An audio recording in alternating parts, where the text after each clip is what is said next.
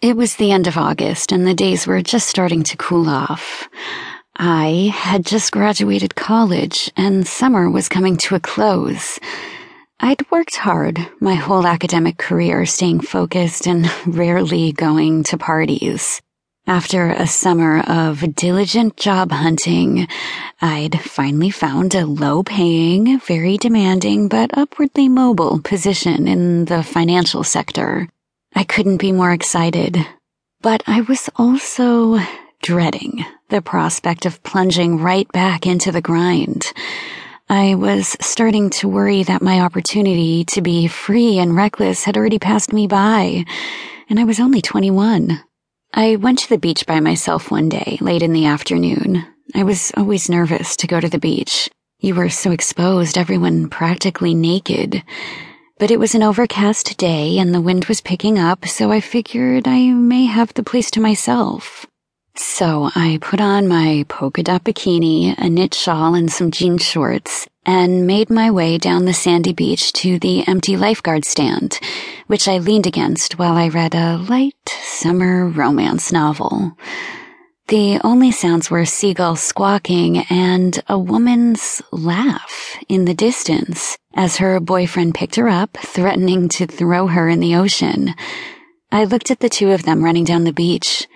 As they got closer, I saw how exotic they were. There was something very European about the couple. He had an olive complexion and was lean and well-toned, donning a Speedo, unselfconsciously.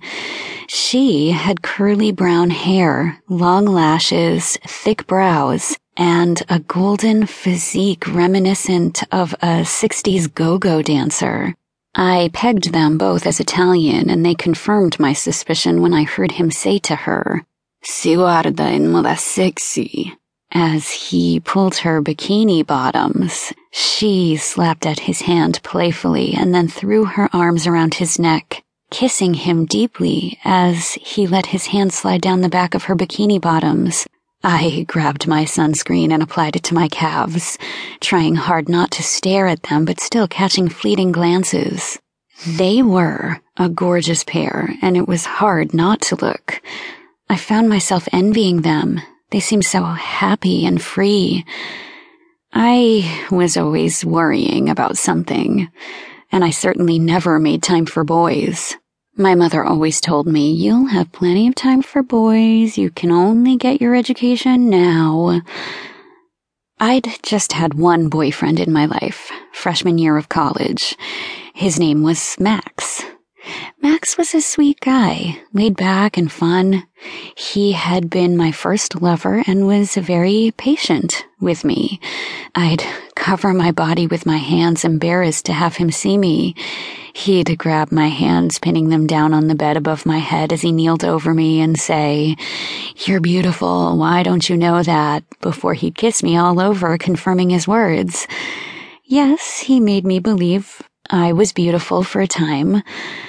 But I always skipped the parties so I could study. I never wanted to go anywhere, and eventually he lost interest in me.